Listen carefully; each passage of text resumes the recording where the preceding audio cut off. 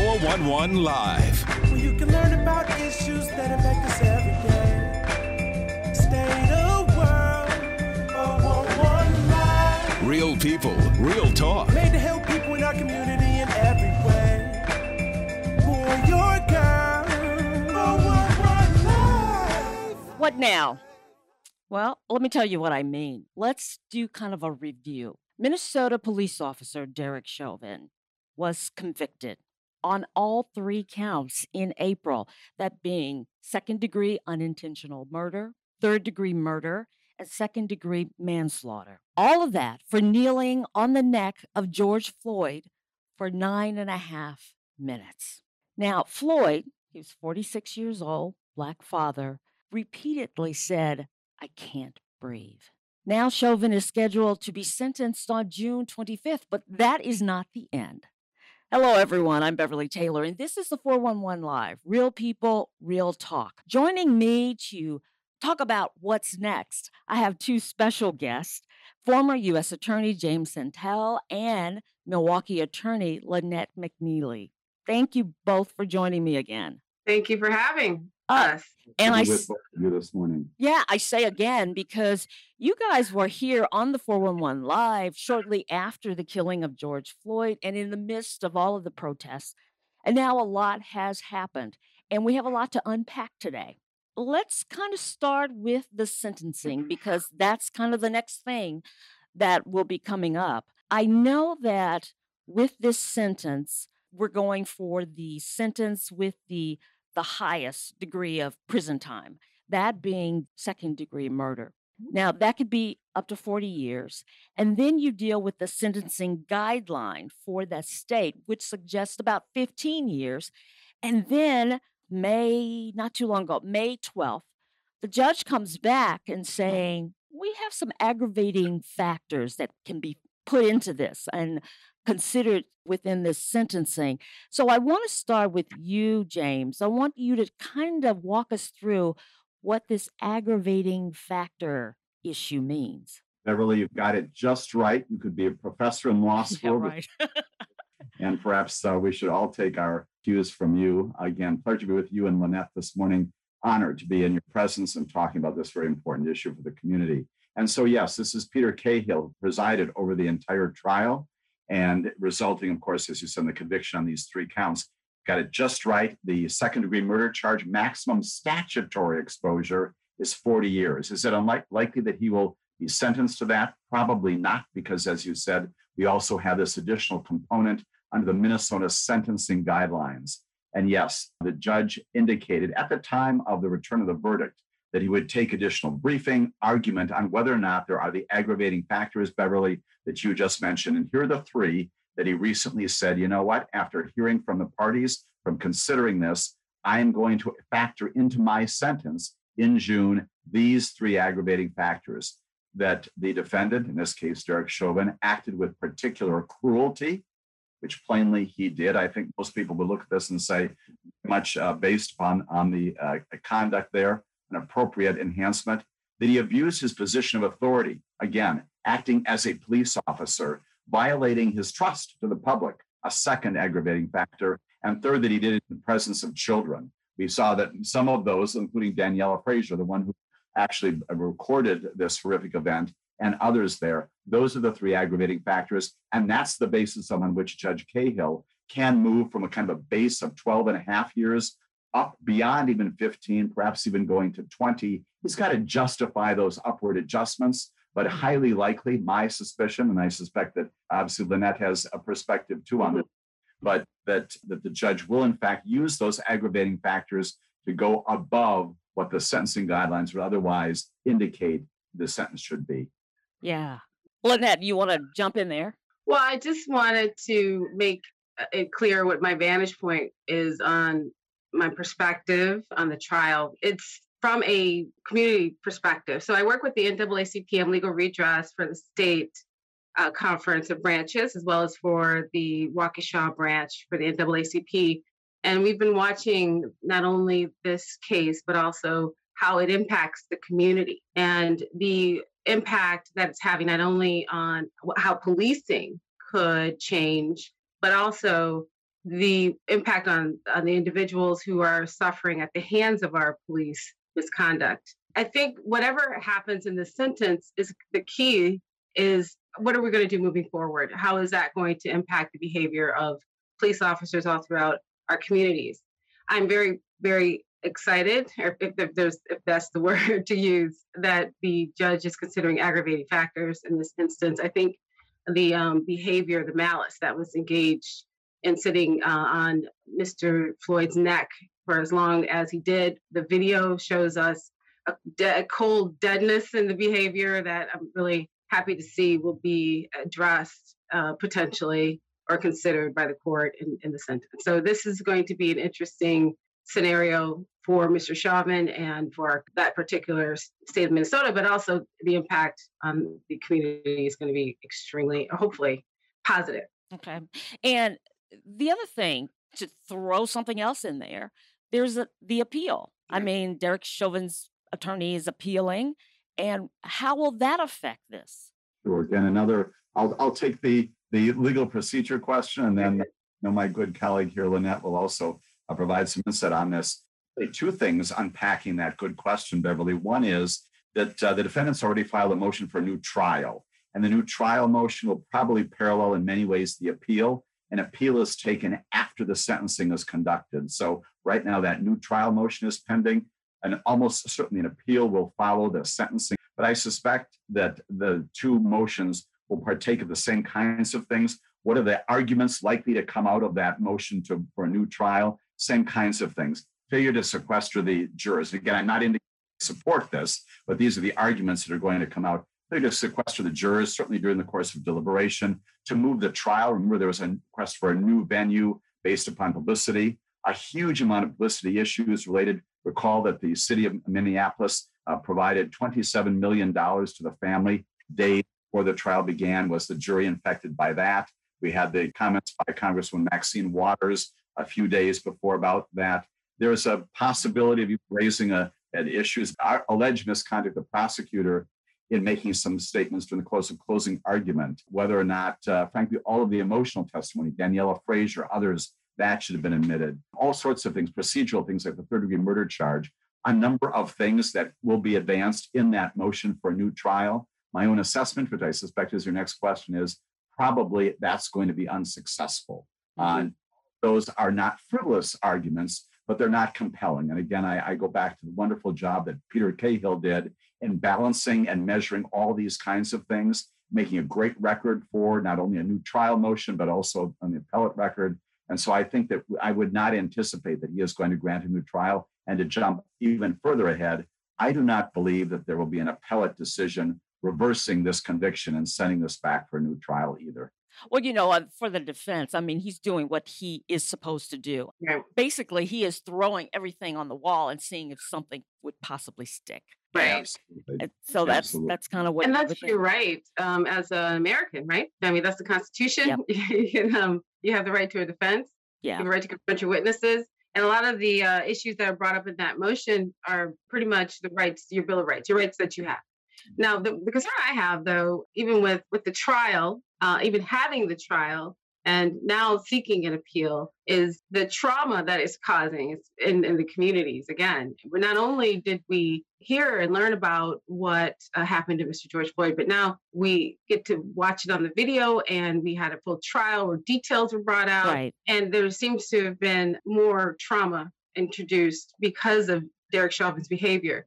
And then to actually ask for another trial, it just seems like there's additional impacts that could possibly have. And the defense doesn't seem to have, in the interest, they do have to defend their client, I understand. But then there's also a trial strategy that should be considered, a community strategy. How is that going to impact other people? What's for the good of the state, too? It should, I think, is some things that I know I would consider when I'm defending clients. And I think in this case, in the interest of everyone, healing from this, the question is, do we really need another trial? I mean, what can they negotiate so that we can put this to rest and start healing as a nation? It doesn't seem like Derek Chauvin is ready to do that or let us heal. Speaking to some of what you were just saying. I saw a lot of the testimony. I looked at a lot of the trial. And you know how we hear a lot about the hardship that police officers go through because of the job, that it's a tough job, mentally, the whole bit. But I think that trial showed that crime, it affects the community, the neighborhood, the people who live in those communities. It has a devastating effect on them as well. And seeing those people on the witness stand testifying to what they saw, testifying to them wanting to help, testifying about them feeling helpless, testifying that they were feeling guilt, that they could not intervene and help George Floyd, and seeing them weeping on that stand.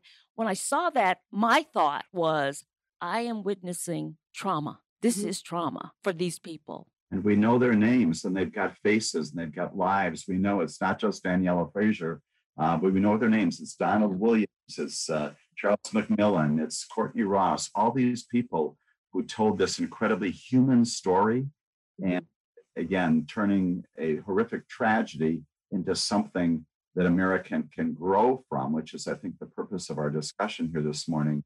Isn't that one of the great lessons of this, the involvement of human beings who describe, as you just said, Beverly, and implicit in Lynette's good comments of just a few moments ago, this notion that this is not, yes, first and foremost, an horrific death of an American citizen, our colleague, our friend, our partner in life here, but beyond that, also this incredible impact upon people. And how do we know that?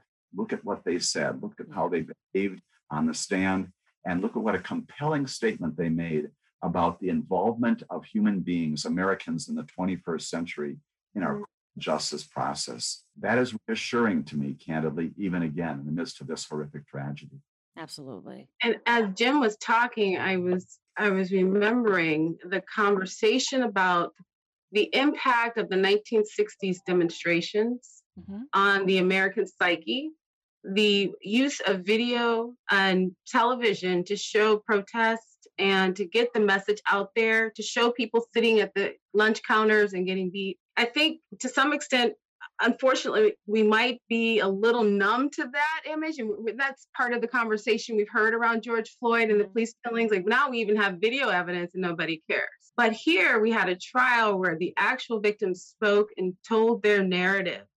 And as Jim was talking, I was thinking, well, maybe that's going to be the thing that causes the change.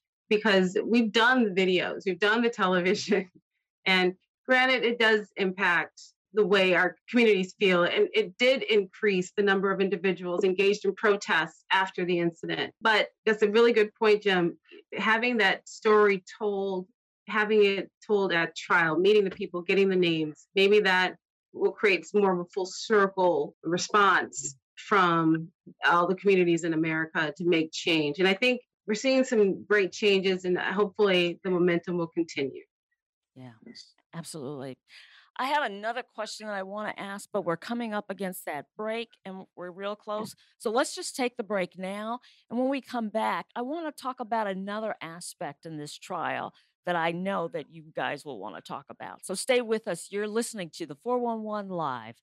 We'll be right back. Not completing high school is more of a social thing than it was an academic thing. Even though all these years have passed, I still had that longing to have my diploma.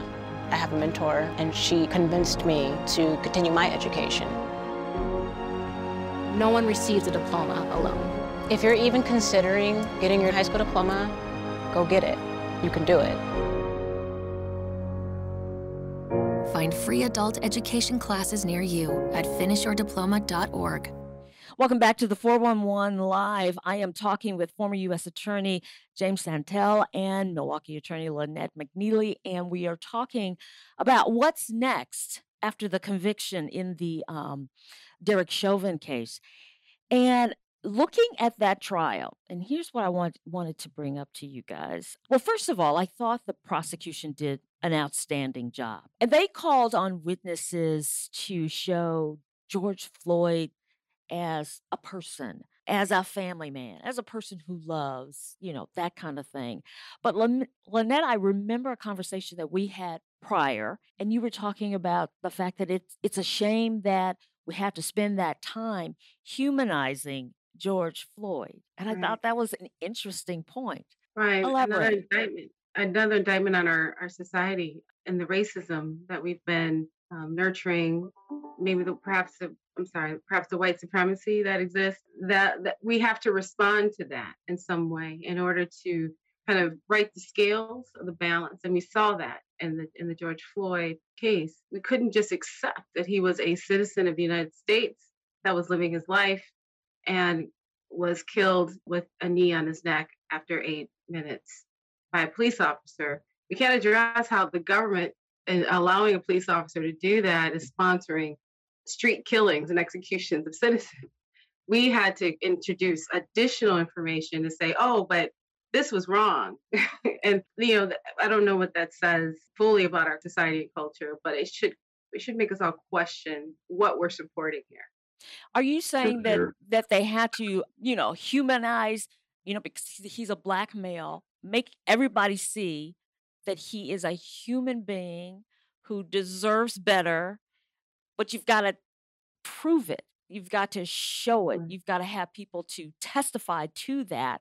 And you're saying maybe if he were white, that would not have been necessary? I don't know how things would have been different if he were white. I think we've complicated some of the value judgments we engage in America quite nicely to where race is, becoming more easier to hide as your issue. You could just, it could be poverty, it could be drug use. There's other attributes that we've assigned to people in our community to render them valueless, to render them worthy or not worthy of the rights and protections of full citizenship. Now, it started with African Americans, of course, started with the whole slavery issue. I mean, if you have a country that allows for an entire group of people to not have any rights or any control over their own bodies, and then we work from there, you can see why there would be remnants of that even today in our policies and in the way that we interact with one another. Also, with the implementation of Jim Crow for all those years, we have a full body of law and systems that squarely allowed for African Americans to not be treated at the same citizenship level as white people. And that just stopped in the 1960s, right? So, of course, there may be some existing residue on how our legal system addresses the rights of African Americans today. And having the attorney who was in charge of this case, what was that, Keith? Is that his name? Keith Ellison, right? Keith Ellison, yeah. He came to the NAACP National Conference a few times. Great man. But I think he understood that legacy, that history, and he knew that today in that courtroom at that time, he had to provide something to address that residue.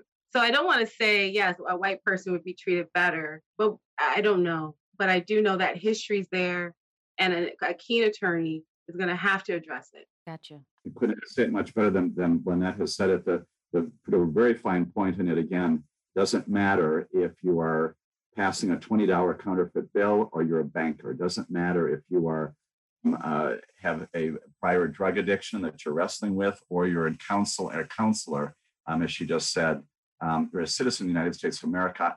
From a purely legal standpoint, to respond to your question, Beverly, I remember watching this and thinking, gosh, why should this be relevant? And could you make a motion, frankly, against the prosecution? Again, I would have done exactly what the prosecution did for all the reasons Lynette just identified. But you think about it from a purely legal, it shouldn't be relevant in 2021 what your history is. There's nothing about the proof needed under a second degree, third degree, or manslaughter charge that requires proof of who the victim is. Right. You need to know is what Lynette just described. You're a human being. You're a citizen of this country. You deserve life. And frankly, even the federal charges, I suspect we'll talk about that deprivation of life, and do not qualify that based upon who you are, what you've done, what things have happened in your life, good, bad, and indifferent. All right, so let's just dive right into it, because 2 weeks later, after the conviction, the federal charges come out against Chauvin and the 3 other officers involved in this killing. Deprivation of rights under color of law. James, what does this mean? So 18 USC 242. Once again, Professor will talk about the statute that does make it. a violation of federal law, 18 U.S.C. 242. Whoever subjects any person to the deprivation of rights, privileges, or immunities protected by the Constitution or the laws is is guilty of a crime. And there's a case called Screws versus United States of America that sort of affirms the import of that. That's the federal charge. It is different, even as I described it, from a murder charge, a second or manslaughter charge, but predicated upon the same facts, right? Here you're alleging, to the point that we were just chatting about, you have violated this man's constitutional rights by depriving him of what? The ultimate right to life. And that's what Merrick Garland has now done. That is what the Department of Justice has now done, charging, again, criminally, Derek Chauvin with that offense conduct. And also, as you just said, the other three, again, the same kind of thing. And then adding on as to Derek Chauvin, this other portion, the second indictment, another event that I don't think we heard a whole lot about, unreasonable force on a Minneapolis 14-year-old in September of 2017. And I'll mention it just because, again, does this sound familiar? He held the teenager by his throat and struck him multiple times in the head with a flashlight. He held his knee on his neck and his upper back of the teenager, even after the teenager was lying prone, handcuffed, and wrestling. How horrific that is. It sounds familiar. So, Department of Justice, thank you. You're doing the right job. And important that this federal prosecution always also goes forward parallel to the state prosecution to affirm that not only has there been an horrific murder that took the life of our partner, our friend, our colleague, our citizen, but also there's been a violation of the Constitution, this fundamental right that founding fathers and others have talked about for 240 years.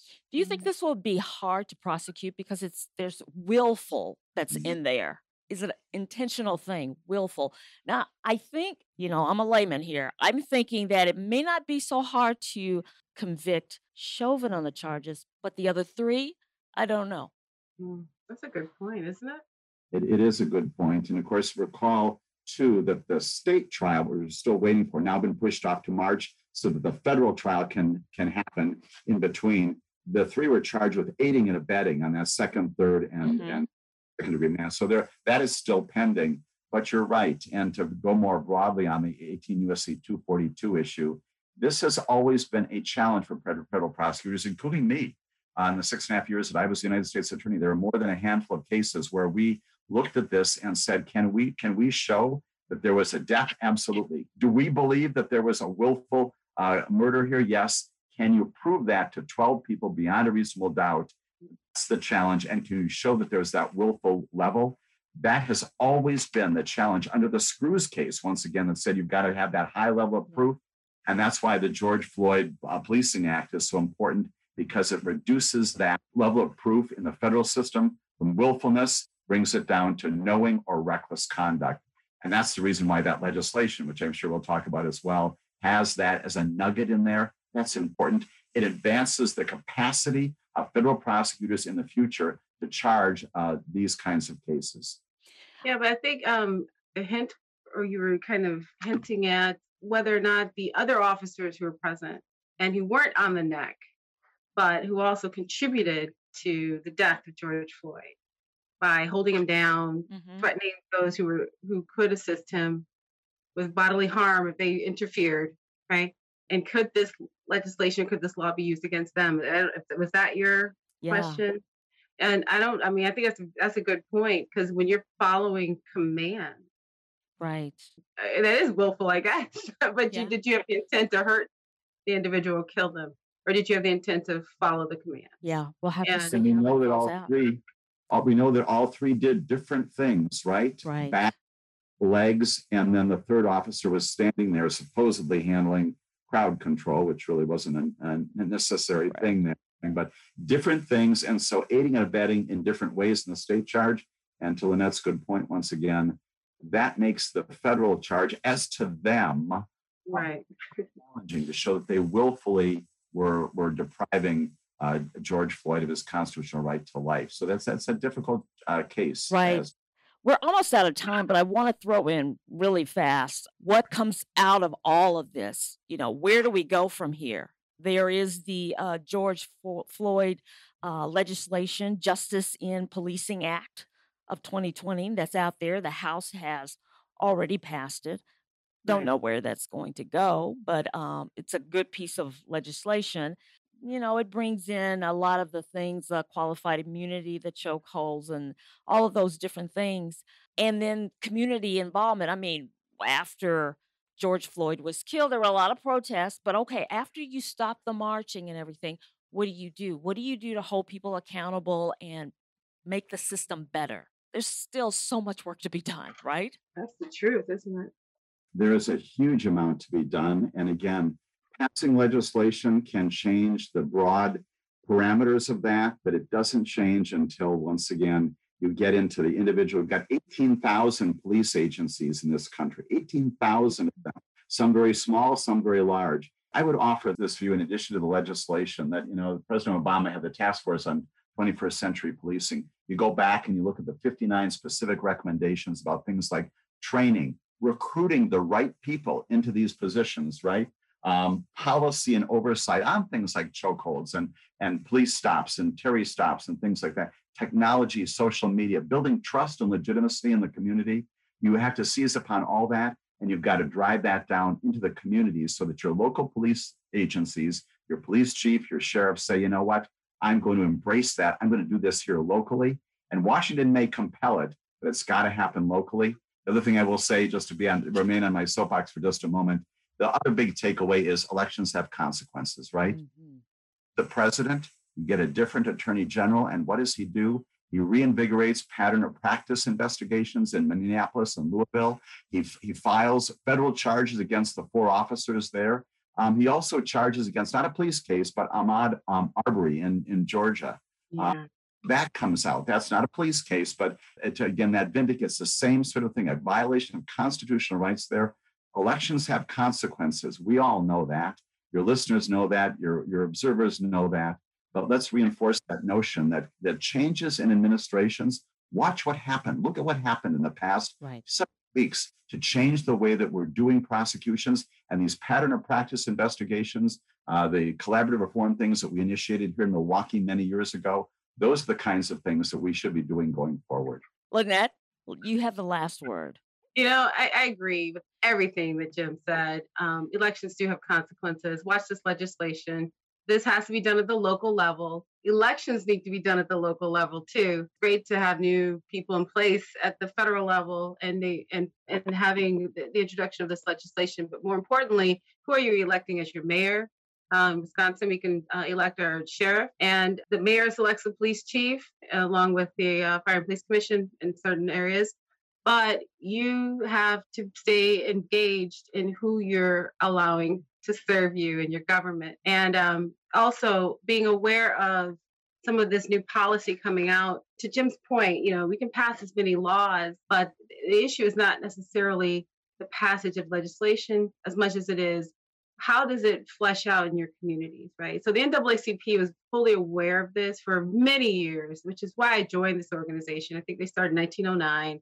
And it was to address lynching and lynching that was going on in America without prosecution. Sound familiar, right? And today, I think the execution of individuals on the street by our police officers is very similar to the dynamics we saw in 1909. And so what we've learned in our intelligence over the 100 years plus has been that you can have any law you want, but you need to make sure it's working for the people in the way it's intended. And so we had the sit-ins, as I mentioned earlier. That was a way to challenge the civil rights laws and make sure, or to challenge the Constitution amendments and the rights that are provided to you there, and say, hey, we have a right to sit wherever we want, get public accommodations. So what? What's up? And if you're getting arrested because of that, now we can spark the conversation. So the bottom line is we have to get involved.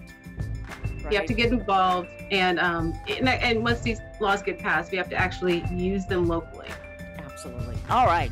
I'm cutting you off because we've run out of time. Don't worry. You guys will have to come back again. You we'll be calling. So thank you so much for spending this time with me and kind of going through and unpacking a lot of things that we are seeing and we're watching. And of course, we will have much more to talk about as, this case progresses. So thank you again for joining me. God willing. All right. Both of you once again. James Santel, former U.S. Attorney, Lynette McNeely, a Milwaukee attorney. Thanks, guys. Have a great one. Okay, guys. And thank you. Thank you always.